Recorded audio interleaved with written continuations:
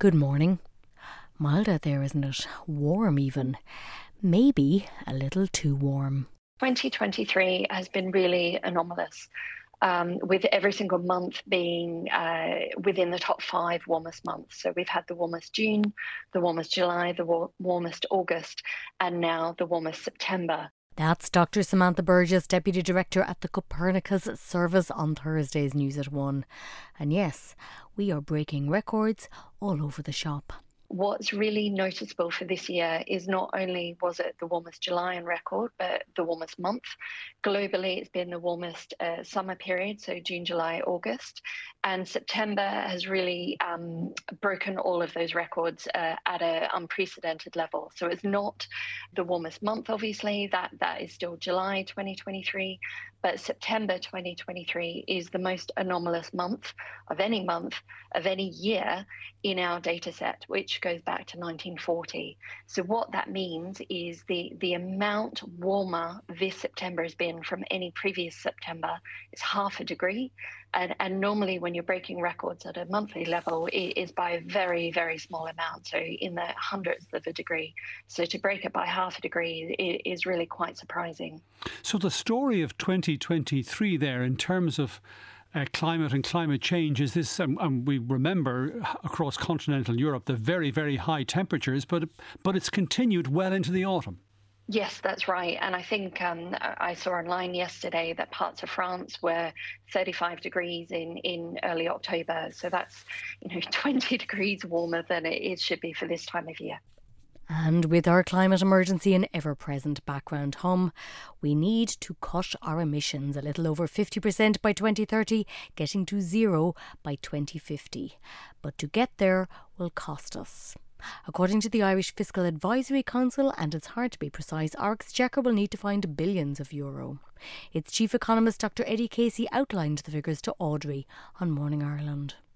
So we're going to see lots of revenues just basically burn up, lots of taxes, things like petrol, diesel, the tax we take in on that, and fossil fuels, but also on new cars, motor tax. All of these things are linked to emissions. And so as we see less and less emissions and less fossil fuel use, we'll see lots of those taxes disappear. And we estimate, how much are you talking about? So about 2.5 billion by 2030 in today's terms. So that's a lot of money.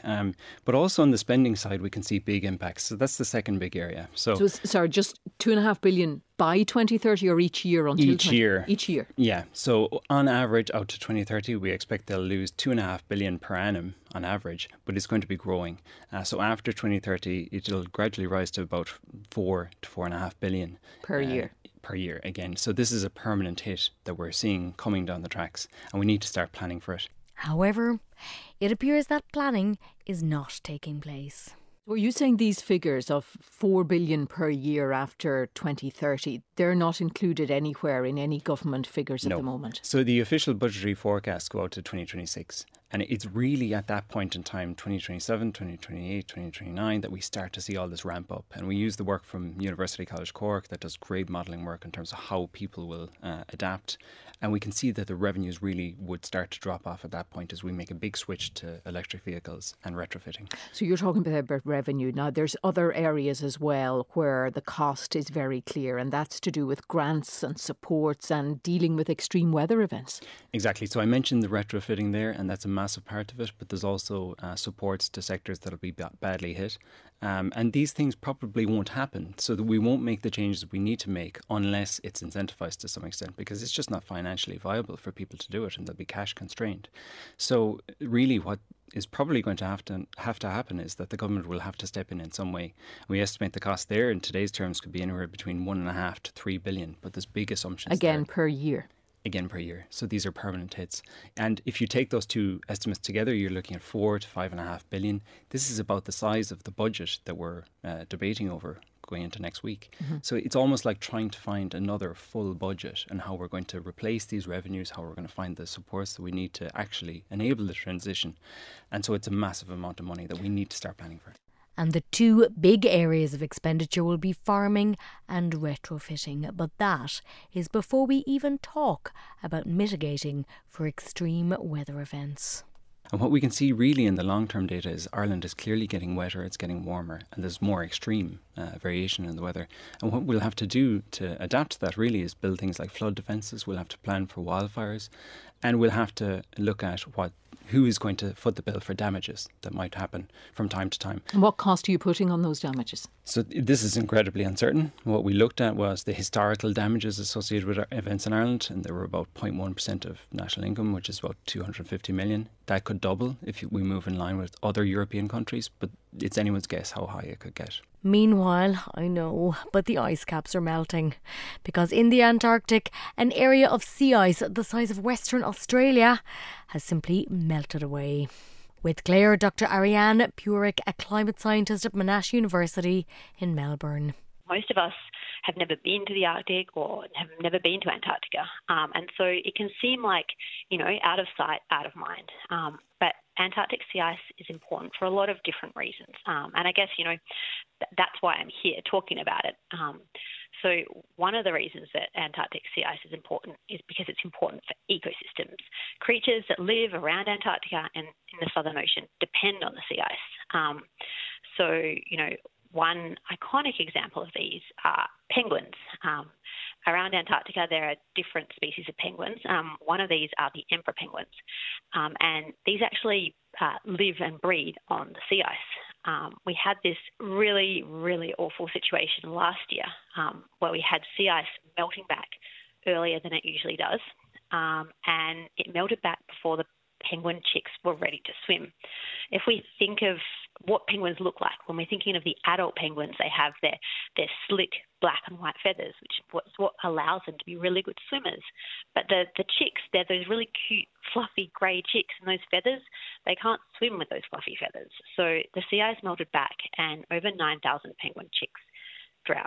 It was really awful. Mm-hmm. And I guess, this case is highlighting that sea ice is important for Southern Ocean species like the penguins. So the reality was that their habitat, the sea ice that they need when they are babies, it disappeared and they were left to drown. It melted from beneath them before they had their adult feathers. So either they fell into the ocean and they drowned, or some of them were able to get back onto ice, but then those fluffy feathers, they don't dry quickly, and the penguins froze. It's awful. A really awful story. And while that is incredibly distressing, will it be enough to make any of us really change our behaviour? And Ariane, just before we finish, how frustrating is it to have all of this information, to see the impact of it, and then to see the slow pace of change when it comes to dealing with climate? Yeah, that's a really good question. I feel like as a climate scientist, it is so difficult to understand these changes that are happening, to see these changes in our day-to-day work, and to know what needs to be done, but yet to see it not being done fast enough. I guess, though, what we need to think about when we're hearing these terrible news stories, we're hearing that sea ice is dramatically low. We need to take this information and we need to remember that we are making progress in acting on climate. We have the Paris Agreement. We have aims where we know we need to get our global emissions to. Emissions are coming down. They're not coming down as fast as they need to. We need to be doing more. But we need to take this awful news story and use this information as more motivation, because we are making improvements, and a lot of the worst of climate change over the coming century can be avoided by things that we do now. Okay. So we need to reduce our emissions now, but I think we can do it. Dr. Ariane Purick on a hopeful note with Claire. On Arena, a new play called Rope a Dope, and this is from boxer turned actor Terry O'Neill. He was a cracking interview. Now we'll get to the play, but first, the boxing. It was a sport he loved from the get-go. I walked in the boxing club and I came out changed. My dad even talks about it now. He remembers that day quite well. I just walked around, mouth agape. Like it was finally, here's something I can do. I feel like I can take to this. I'm interested in this. And you mentioned in the script, actually, talk about specific sounds and specific smells that really bring you back to that first day in there. Absolutely. I mean, like the sound of a speed bag being volleyed against its bracket, the sound of like the leather, it sounded like two grown men punching each other in the ring, sparring, or the rat-tat-tat of the skipping rope. And the smell, I think any ex-boxer listening will know, It's the same smell in every boxing club in the world.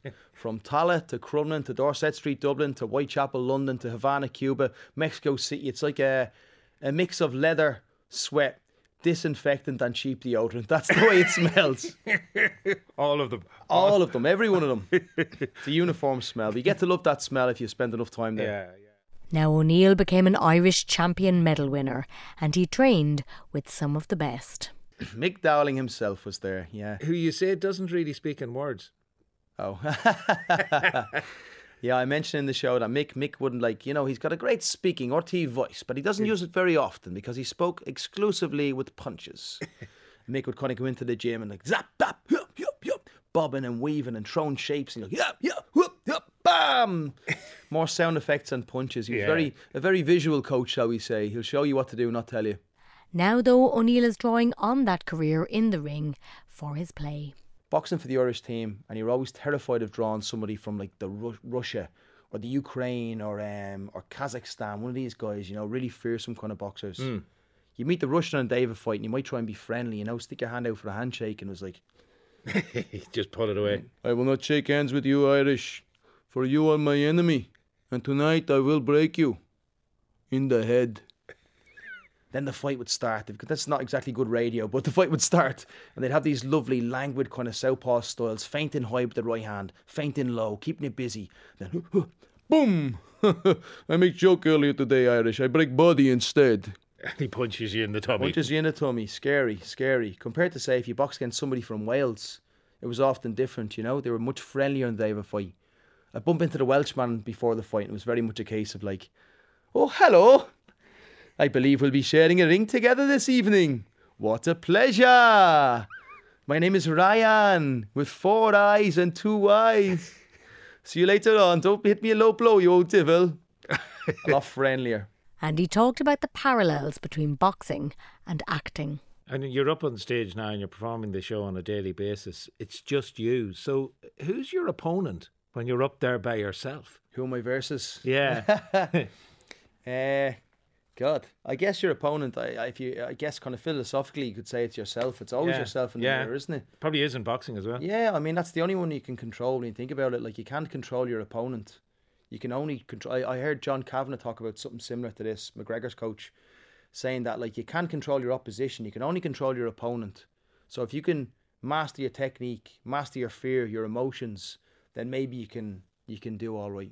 So it's a bit of a head game then, a bit like acting in that respect. Terry O'Neill on his play Rope-a-Dope, all on Arena. Later today, that make or break game against Scotland, oval balls. On Morning Ireland, Des spoke to Donal Lenihan. So I sense you're going for an Ireland win. I am. I think Ireland have invested too much over the last 2 years to get to this point, to let it fall. They know Scotland. Look, we've won 8 in a row. That's well documented, and that run is going to fall at some stage. But I think it would be catastrophic if Ireland were to lose on this occasion. Everything they've done has been geared towards this. I just think they have the edge, both in experience and in tactical nous. But Scotland will not go down without one hell of a fight. With Ray, Peter Wright. I just see Johnny Sexton today. It was always going to come down to this game. What's the atmosphere like in Scotland, Peter? Very nervous. We had the same thought that it would always come down to the Scotland-Ireland game. We were obviously hoping that South Africa would beat Ireland, and then it would be a straight winner takes all. But the permutation is slightly simpler than what you guys are saying. If Scotland win by 8 points, and Ireland don't get a bonus point of any sort, Ireland are out because it goes on the head-to-head. So Scotland will have a winning head-to-head against Ireland. So they would obviously, if you get a bonus point for 4 tries, usually would go through.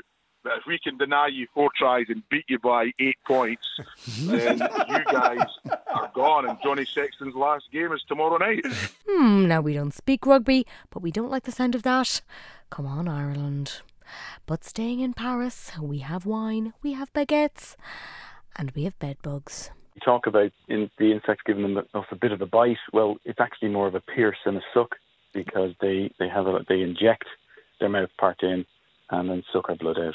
Colin Moore from Rent-A-Kill with Claire with that lovely technical detail, because bedbugs were all over the place this week thanks to their infestation in the French capital.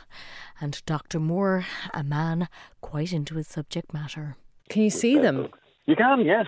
The adults are about 5 millimetres and they're disc-shaped. Now, they can be quite translucent if they haven't had a feed, but then their bodies go a little bit darker when they've just recently fed on you. Nice. So they're sort of brownish, dark ochre. So when you go into a hotel room, would you check for them if you're going in for visiting? You check, do you? I travel quite a bit, and so I bring a torch everywhere with me, and I'll undo the bed, as it were, not take it apart, but I'll certainly take the sheets off, etc. And I'll be looking in the key areas such as the frame of the bed, the seams of the mattress. I'll be looking in the lockers, the headboard, all those little cracks and crevices where these animals, they're dorsoventrally flattened. In other words, they're disc-shaped and they walk around like a little coin, but they can crawl into these tiny little spaces and gaps. And of course, their eggs are smaller. They're only about a millimetre and a half. Oh, the eggs. Oh, no. Okay. Well, and a trained eye can see them. They're not invisible. They're macroscopic, so you can see them. But then from the eggs will emerge nymphs about 7 to 10 days afterwards. And they're like ever decreasing size. They're little mini-me's of the adult, as it were. And they have to feed. They have to feed on you to grow. Oh, and who wouldn't want the little babies to grow? Scratchy in the bed now. Back in a bit. Welcome back. Oh, we're all about the sport this week. Oh, yes.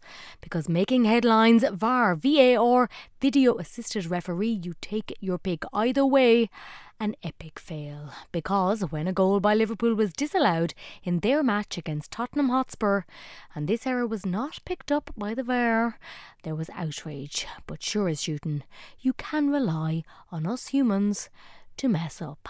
On Morning Ireland, Damien O'Mara brought us this audio from behind the scenes. Prepare for your toes to curl. Check complete. It's fine. Perfect. Yeah. Off. Thank you, mate. Wait. On-field decision was offside. Are you happy with this? Yeah. Are you happy with this? Offside decision. Goal. Yeah. That's not what it does. What? On-field decision was offside. Are you happy with this image? That's fine. Yeah, it's onside. The image we gave is onside. Left back. He's gone offside. Delay. Ollie's saying to delay. Pardon? Ollie's calling in to say delay the game. To complete the decision is offside. Can't do anything. Ollie's saying to delay. Ollie? Yeah. Delay the game. Stop the game. They've restarted the game. They've restarted. Yeah. Can't do anything. No. I can't do anything. Oh my God. That went well. It's kind of a combination between the moon landing and Keystone Cops. Like, lads, you had one job. Oh gosh, what a mess. Painful listening. Yeah. Human error, all too human error. But for some, this was conspiracy. Ken Early from Second Captains outlined that point of view to Claire. The United Arab Emirates Pro League. Manchester City, who have won the Premier League 5 of the last 6 years, are owned by the United Arab Emirates, and here the refs are getting wined and dined and paid in a little midweek earner in the United Arab Emirates, and here they are dispensing terrible wrong decisions against Manchester City's main rival. Now, I don't think when you actually sit down and look at all the evidence that you can see evidence of a clear bias or direction. We could be here all day talking about, well, there was this decision, there was that decision, and blah, blah, blah, blah, blah. But the fact is, how does this look? How are people meant to think about this? I mean, we live in a time when trust in all forms of institutional authority is collapsing.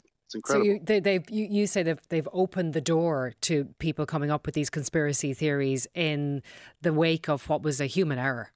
Well, conspiracy theories are literally the main form of social discourse now. It's not just football, but I think when you see things like this, It just amazes me that like the perception of integrity is not more important to them. Of course, they can say, well, the two things are totally unrelated. They're simply going off and, they can do what they want in their free time. But I mean, come on, like, let's get real here. This is a job where people are naturally suspicious of the bona fides of the referee anyway. When you give such easy ammunition to people who are claiming corruption, I don't really see what other outcome you can expect. And I would like to point out that this is really kind of a new development in football, and it dates back really to the introduction of VAR, this mass conspiracy theorizing about what's really going on. Because referees have always made mistakes, but that's now in the age of VAR, because you can't say, well, I didn't see the incident. Of course they can see the incident, but they still make mistakes. So how do you explain that? Well, the answer for a lot of people is, well, they've been bought. This is a conspiracy. And conspiracy is not confined just to football, oh no. It seems as if it is infecting almost every realm. On Sunday, Brendan spoke to Naomi. Naomi Wolf, you're very welcome. Sorry, Naomi Klein, right? Klein? Not Wolf, right. Naomi Klein. Oh, you kidder. But that was the joke, because it was the confusion between Naomi Wolf, author of 90s feminist classic The Beauty Myth, and Naomi Klein, author of the equally classic anti-globalization text No Logo, that was at the heart of Klein's new book, Doppelganger, A Trip into the Mirror World. Because Naomi Wolf, the other Naomi, stay with me, she has become a conspiracy theorist. During COVID, she became one of the most influential vectors for medical misinformation, in particular related to women's wellness, fertility. She was one of the people who was most vocal about the claim that vaccinated people shed particles onto unvaccinated people, and that interfered with their fertility, potentially caused bleeding, cramping, things like that. There was a study done by NPR in the States, the national broadcaster, that tried to get to, why did so many people seem to believe this untrue things about vaccines? And they did a data analysis and found that much of it could be traced back to a few posts by Naomi Wolf, or if you weren't reading too closely, Naomi Klein. And since COVID, Wolf has become a darling of the right and is now a fan of one-time Trump advisor Steve Bannon. She put out a video several months into the pandemic, shortly after the vaccines were introduced, and it was focused on the vaccine verification apps that we all downloaded onto... Vaccine passport, as they were called. Yeah, sometimes they were called vaccine passports.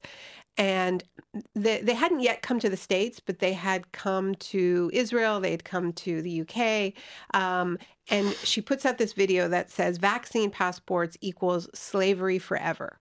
And it's a completely over-the-top video where she claims, against all evidence, that these vaccine verification apps will be able to the government will be able to track who you're with, where you go, and also what you talk about. So she said, if you go to a restaurant and you're planning something political, they will be able to hear you. And then she says that this is part of a plan to bring a Chinese-style social credit system to the West.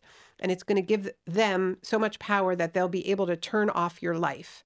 And eventually it will have nothing to do with whether you're vaccinated or not. And so a lot of people laughed about this, in liberal left circles. How absurd. Of course, these QR codes can't listen to our conversations. It's not a social credit system. It's just a yes, no, have you been vaccinated? But there were legitimate questions to be asked about this increased digitization of life. What happens when you need a smartphone to access a restaurant? How does that discriminate against people who don't have smartphones? But many of those debates were just shut down during COVID. You were either kind of on board or you were with the crazies. And there's this adopting of this kind of knowing, kind of blasé attitude about issues that I don't think we should be blasé about. And that creates a perfect context for a figure like Bannon to say, come on over and we'll pretend that all of our surveillance fears can be projected onto this one app. And then we have a very quick fix, which is let's just get rid of the apps and then everything will be fine. And so that's an example of what I mean when I write that conspiracy culture often gets the facts wrong, but the feelings right. And the feeling is this feeling that we are living in a surveillance culture. And a lot of us are not okay with that. But that feeling isn't isn't being given voice or outlet in mainstream politics. So it's pushing a lot of people into what I call the mirror world. And while we all become more entrenched in our views, how, Brendan wondered, can we meet in a place where all views can at least be heard? We basically know in a world where people don't even agree on what reality is anymore, which is a very grim place to be. Can you give me in 1 minute an answer to how we start unraveling that? Is it about having the conversations that Steve Bannon is having? Steve Bannon, Giorgia Meloni are doing a kind of mix and match of real legitimate concerns and a pivot to turning on some of the most vulnerable people in our society. So I think the main thing we can do is take the legitimate concerns back and try to have real answers to those legitimate concerns, whether it's anger at big pharma or big tech. I think there's lots of ways that we need to protect our kids and speak to those fears.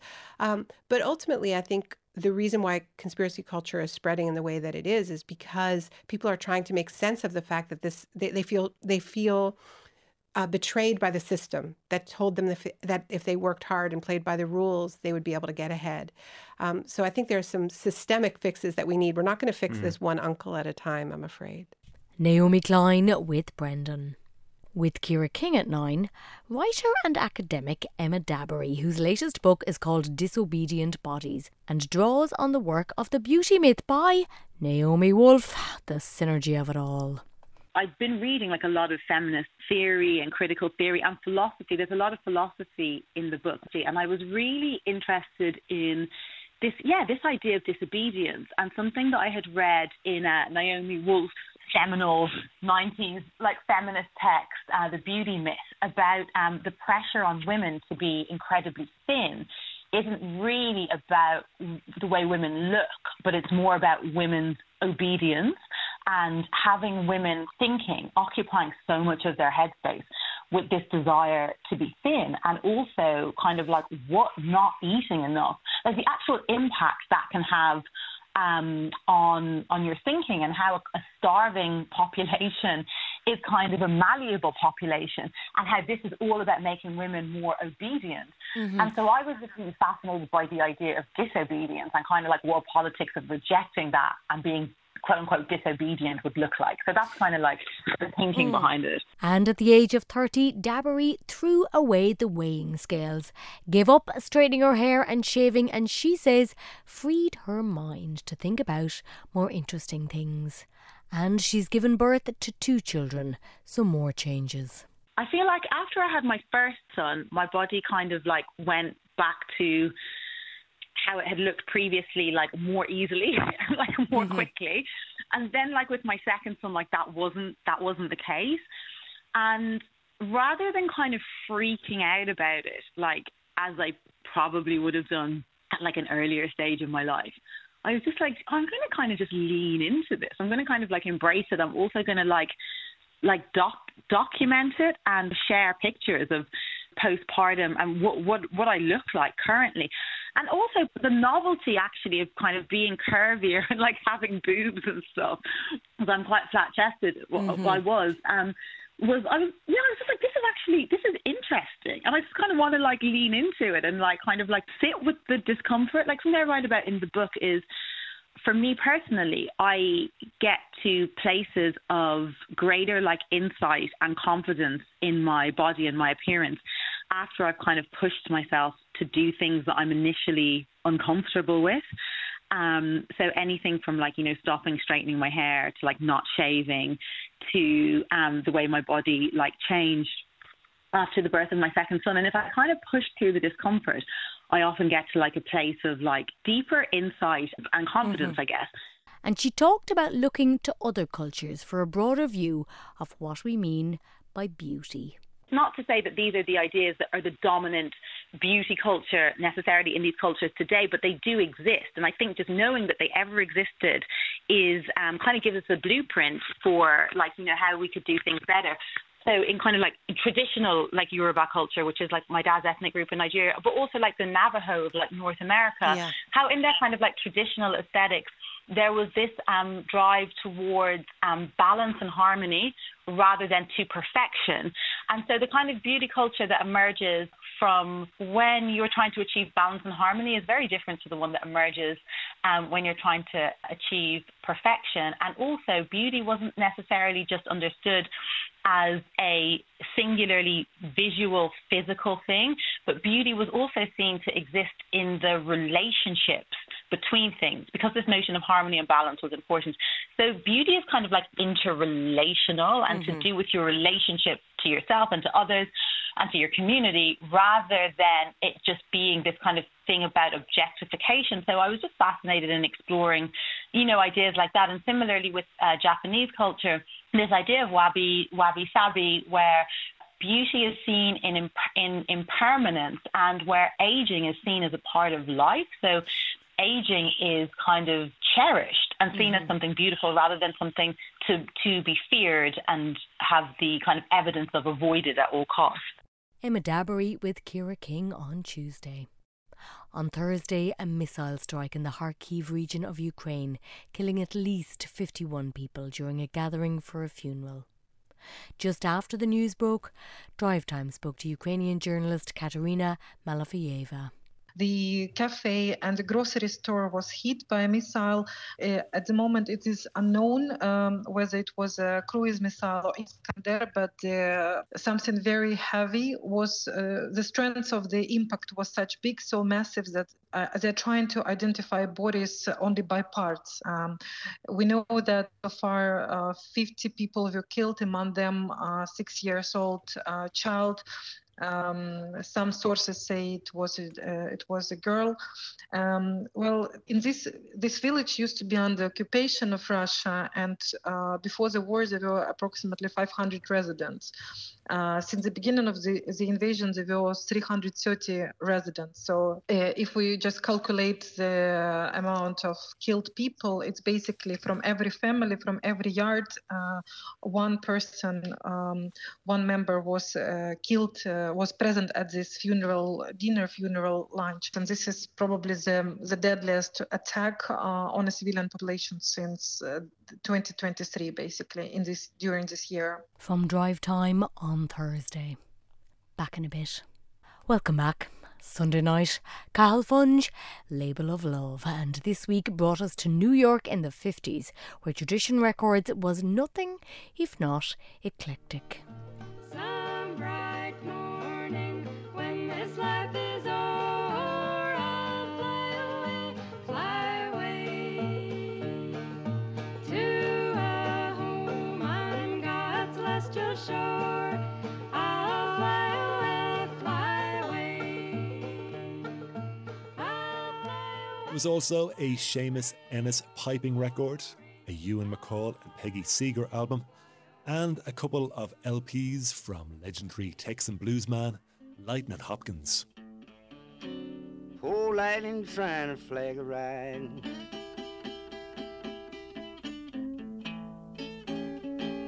You know I was standing on 75 highway. The mix of doing Lightning Hopkins right next to John Jacob Niles, right next to the Clancy brothers, I think really did a lot in that moment. This is before the Newport Folk Festivals, to sort of suggest, if you like this stuff that's more accessible, maybe you should check out this other stuff too. Label of Love for music lovers everywhere. Meanwhile, with Katie over on Liveline, they were doing Death. Now, you might be thinking, I don't need this of a Saturday morning, but stay, because this was a really interesting and timely discussion on how to have a good death and how much autonomy we should have over the manner of our dying. Frank was a social worker who felt age and illness should not necessarily lead to assisted dying, and terminal illness could be managed to minimise suffering. Also on the line, Pat. One of my best friends died of cancer a couple of years ago. She was in the hospice and she told the staff there, please don't increase my morphine until I say goodbye to my children. And they didn't. And then they increased her morphine and she died peacefully the next day. There's a dignity in living. There's a dignity in dying. So yes, there may need to be some change. Perhaps if someone, someone is going to die very soon. But doctors are doing this all the time. They increase. The key is that people don't suffer. And our palliative care hospitals and hospices, they do a tremendous job. Absolutely tremendous job. And it's undermining healthcare professionals and doctors to be blasé and comparing a human person to putting your dog down. It's really, really offensive. I don't really think, to be fair now, Frank, I don't think Pat was being blasé at all. Pat, I'll let you just respond to that for a second, because... Yeah, no, I wasn't, no, I didn't mean it like that whatsoever. As I did reiterate that I wasn't comparing humans to animals. What I do think, though, you spoke about a lady there that just said don't up her morphine until she's said goodbye to her children. That's more or less what I kind of mean as well. If you're in hospital and you know that there's no, you're not going to recover, and you're in agony, and you're being kept alive by painkillers and oxygen and all this sort of thing. I personally, this is me, I'm not speaking for anybody else. Personally, I do not want to end up like that. Also phoning Katie, Catherine, an intensive care nurse for 47 years, and she wanted control over her life and her death. What do you want for yourself? Do you want somebody to... Fair dues if you want somebody to look after you. I certainly don't. I will lock my gates and leave me alone and let it happen. I don't want anyone. I have a husband and he agrees with me. Both of us agree. But we don't have any children, so who looks after us? There's nobody there. And there's an awful lot of our age group that do not have children, be it for whatever reason. And that's another day's story.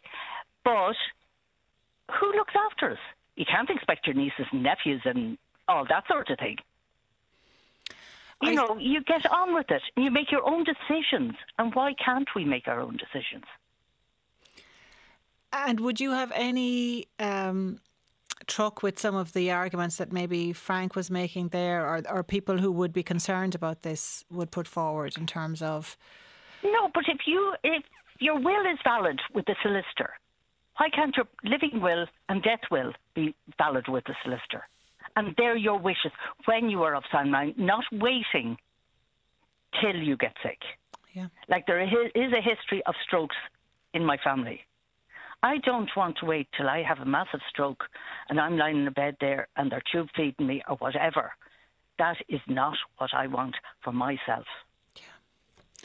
Yeah. And we should be all able to make our own decisions based on our life experiences. Just some of the voices from Wednesday's Live Line. Certainly an interesting discussion. With the Darcy, comedian Bill Bailey, he's got a new show. What is it called? I am the Thoughtifier. Right. It sounds like something like some old-timey vaudeville show. Yes. I went to see the Thoughtifier. He came to town. Yes.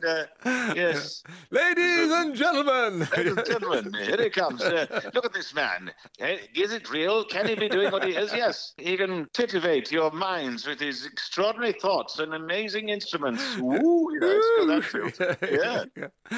Thoughtifier, and it is digging into the human mind, the machine and AI, which for Bill Bailey is not necessarily all the devil's work. What I wanted to explore was the fact that one of the great things that we have, that we're almost like our secret weapon is our consciousness, is thought, is the random sort of oddness, the eccentricity, the flawed nature of humanity. That's what sort of connects with people. In terms of live, that's really that's what makes it. That's what makes music work. That's what makes arts work, the poetry, theatre, whatever you want. And so it's sort of really exploring that. And I did actually do an experiment. I mean, there actually has been some comedy experiments with AI. Yes, yeah. With sort of, mixed results. I mean, but the other night I tried it out. I tried a live ChatGPT roast in my show, and it's amazing. If you it's already getting to be quite sophisticated. Yeah. I was in Tewkesbury, which is this sort of, very nice kind of market town in England. And then you say, tell me about Tewkesbury. And it says, Tewkesbury is a blah, blah, blah. And it just burbles on, spits out all the information from whatever, Wikipedia. But then you can say, tell me about Tewkesbury in a sarcastic way, right?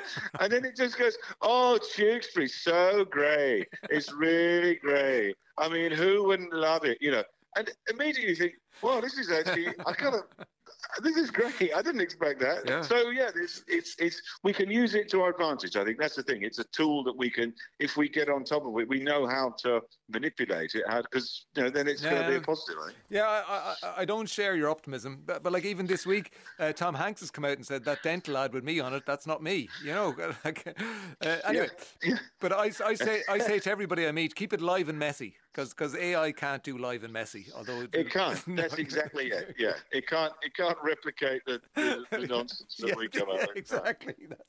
It'll do its best at damnedest, but it won't succeed. It won't succeed. No. Now, this chat was all on a Thursday, and later in that programme, Ray was going to get himself a drum lesson. He's learning the drums. He got some tips from Bailey, no slouch himself, in the music department. Do you want your tea? What? I mean, that's not a bad one, actually. Phil Collins. Oh, yeah, in the air tonight, yeah. Yes. Now, there you go, you see. If you can get the drum fill, that's impressive. Yes. Right? And what about Nirvana? I was thinking Smells Like Teen Spirit. Would that be very difficult to do? That's quite a good one, yeah. I mean, that is, if you listen to Dave Grohl talking about it, though, a lot of those early Nirvana drum fills were all robbed off the old 70s funk and disco fills. Ah, right. So I would say practice your disco. Practice your fall to the floor. Right, okay. Yeah, well, there you go. My 11-year-old son has discovered The Who, and he's playing My Generation on loop, and he's going, will you be able to play drums like him, Daddy? And I go, no, that's Keith Moon. I won't be doing that. Keith Moon. No, that's a legend. But yeah. No, again, not a bad one to practice your sort of, your stop and start. Yeah. Is that difficult to stop and start? Is it a bit like... Yeah. Well, you've got to be able to kind of don't let the drums control you. You've got to be in charge of them drums. Right. And if you start lashing away at those cymbals, they're all going to just be slashing away. You've got to be able to hit the cymbals and grab it and silent and mute it with your hands. Yeah. Or it'll be all over you. Yeah. You'll need arms like Shiva. That's what I'm saying. Okay. And Bailey, as a veteran of Strictly Come Dancing, well, the drums ain't nothing, baby. Put it this way, when you dance to Paso Doble in front of millions of people, right, there's nothing that really holds any great kind of, fear, any fear anymore. You know what I mean? You put yourself out there. It burns away all the fear. Yeah, exactly. It's like when they come in and they say, oh, well, it's a semi-final. We've got about 14 million people. Oh, right, okay, all right. And you'll be dancing, the tango to Metallica's Enter Sandman. Yeah, okay, fine, that's fine. Absolutely normal. So something like that happens. You tend to just anything's a breeze. Were you ever floating above yourself, looking at yourself on the dance floor? Was it an out of body ever? Every time. Right? Okay. Every time I had an out of body experience. I was like, what the hell is happening now? In fact, on that Metallica one, I actually got so excited I danced off the dance floor. I actually danced into a camera, and it was one of my worst fears. That was what would happen. I would actually I'd forget where I was and dance off out of the studio, like through a door, like just down the road. Yeah. Where's he going? Yeah. So that was that'll do it for you. Bill Bailey, and later Ray took up those drumsticks with actual drummer Graham Hopkins. You're going to say if I have a future as a drummer. Here we go.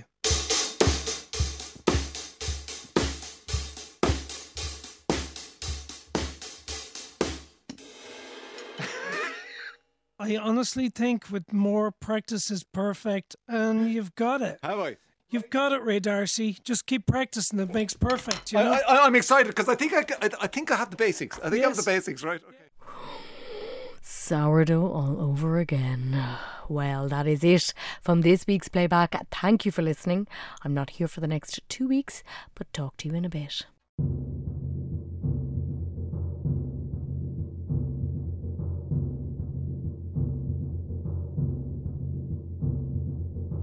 Farm butter, farm butter, farm My heart, a cinema scores, we show it.